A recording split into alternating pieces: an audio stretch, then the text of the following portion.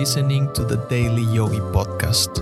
Every weekday, I'll share timeless yogi wisdom in bite-sized relatable lessons you can apply immediately to help you expand your perspective on life.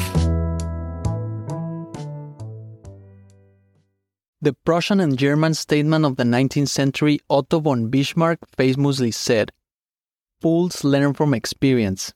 I prefer to learn from the experience of others." While this is partially true, the yogis would argue that a true fool wouldn't learn from either experience or advice. The wiser path is to learn from both. To truly grow and learn, we must question everything and constantly seek new and better ways of doing things. Even if something has been done a certain way for years, it doesn't necessarily mean it's the best way. Even experts in their field can make mistakes. We must remain open to new perspectives and always strive for improvement.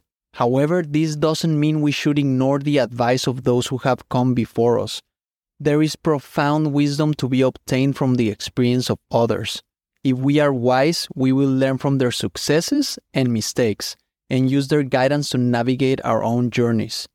As the early 1900 writer Yogi Ramacharaka wrote in his book, 14 Lessons in Yogi Philosophy, accept nothing as final until you have proven it. But, if you're wise, you will profit by the advice and experience of those who have gone before you. Everyone must learn by experience, but others may serve as pointers of the way.